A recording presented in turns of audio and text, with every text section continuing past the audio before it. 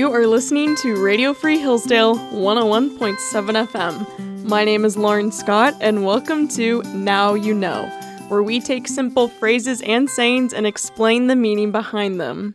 Now, I'm sure we have all heard the saying, "That's all she wrote," meaning it's over and there's nothing more to be said about the matter.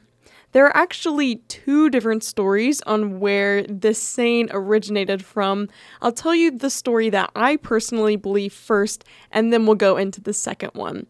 So the first story, it's about an American soldier who was serving overseas in World War II, and he was expecting a letter from his sweetheart. When the letter finally arrived, he opened it with anticipation, and he was in front of all of his comrades when he opened this, and as he started reading the letter, he read the words, "Dear John," and then he stopped.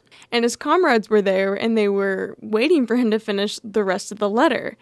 And then the soldier replied and said, "That's all she wrote." Now, it may seem kind of strange that his sweetheart would write him a letter and just say, "Dear John," and nothing else, but we have evidence to suggest that receiving a letter that said "Dear John" and nothing else is kind of equivalent to receiving a text message that says, "You're dumped." Back in this time, to receive a "Dear John" letter was not a good thing.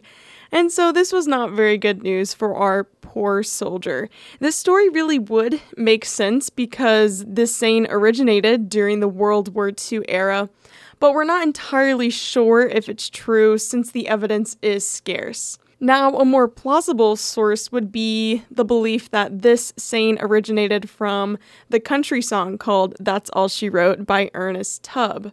However, this saying was becoming popular even before this song came out, and whenever listeners heard the words "That's all she wrote" that were contained in this song, they immediately knew the meaning of these words. And in this song, when it's saying "she," it's not actually referring to a girl. It's just kind of using the saying, talking about something being over. So it's really up to us to decide where we want to believe the saying "That's all she wrote" came from in the first place.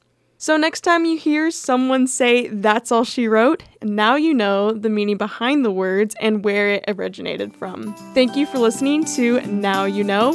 My name is Lauren Scott on Radio Free Hillsdale 101.7 FM.